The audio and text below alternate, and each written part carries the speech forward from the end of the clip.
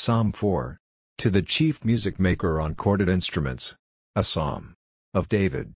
Give answer to my cry, O God of my righteousness, make me free from my troubles, have mercy on me, and give ear to my prayer. O you sons of men, how long will you go on turning my glory into shame? How long will you give your love to foolish things, going after what is false? Selah, see how the Lord has made great his mercy for me. The Lord will give ear to my cry. Let there be fear in your hearts, and do no sin, have bitter feelings on your bed, but make no sound.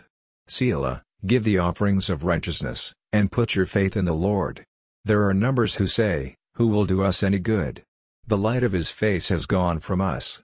Lord, you have put joy in my heart, more than they have when their grain and their wine are increased. I will take my rest on my bed in peace, because you only, Lord, keep me safe.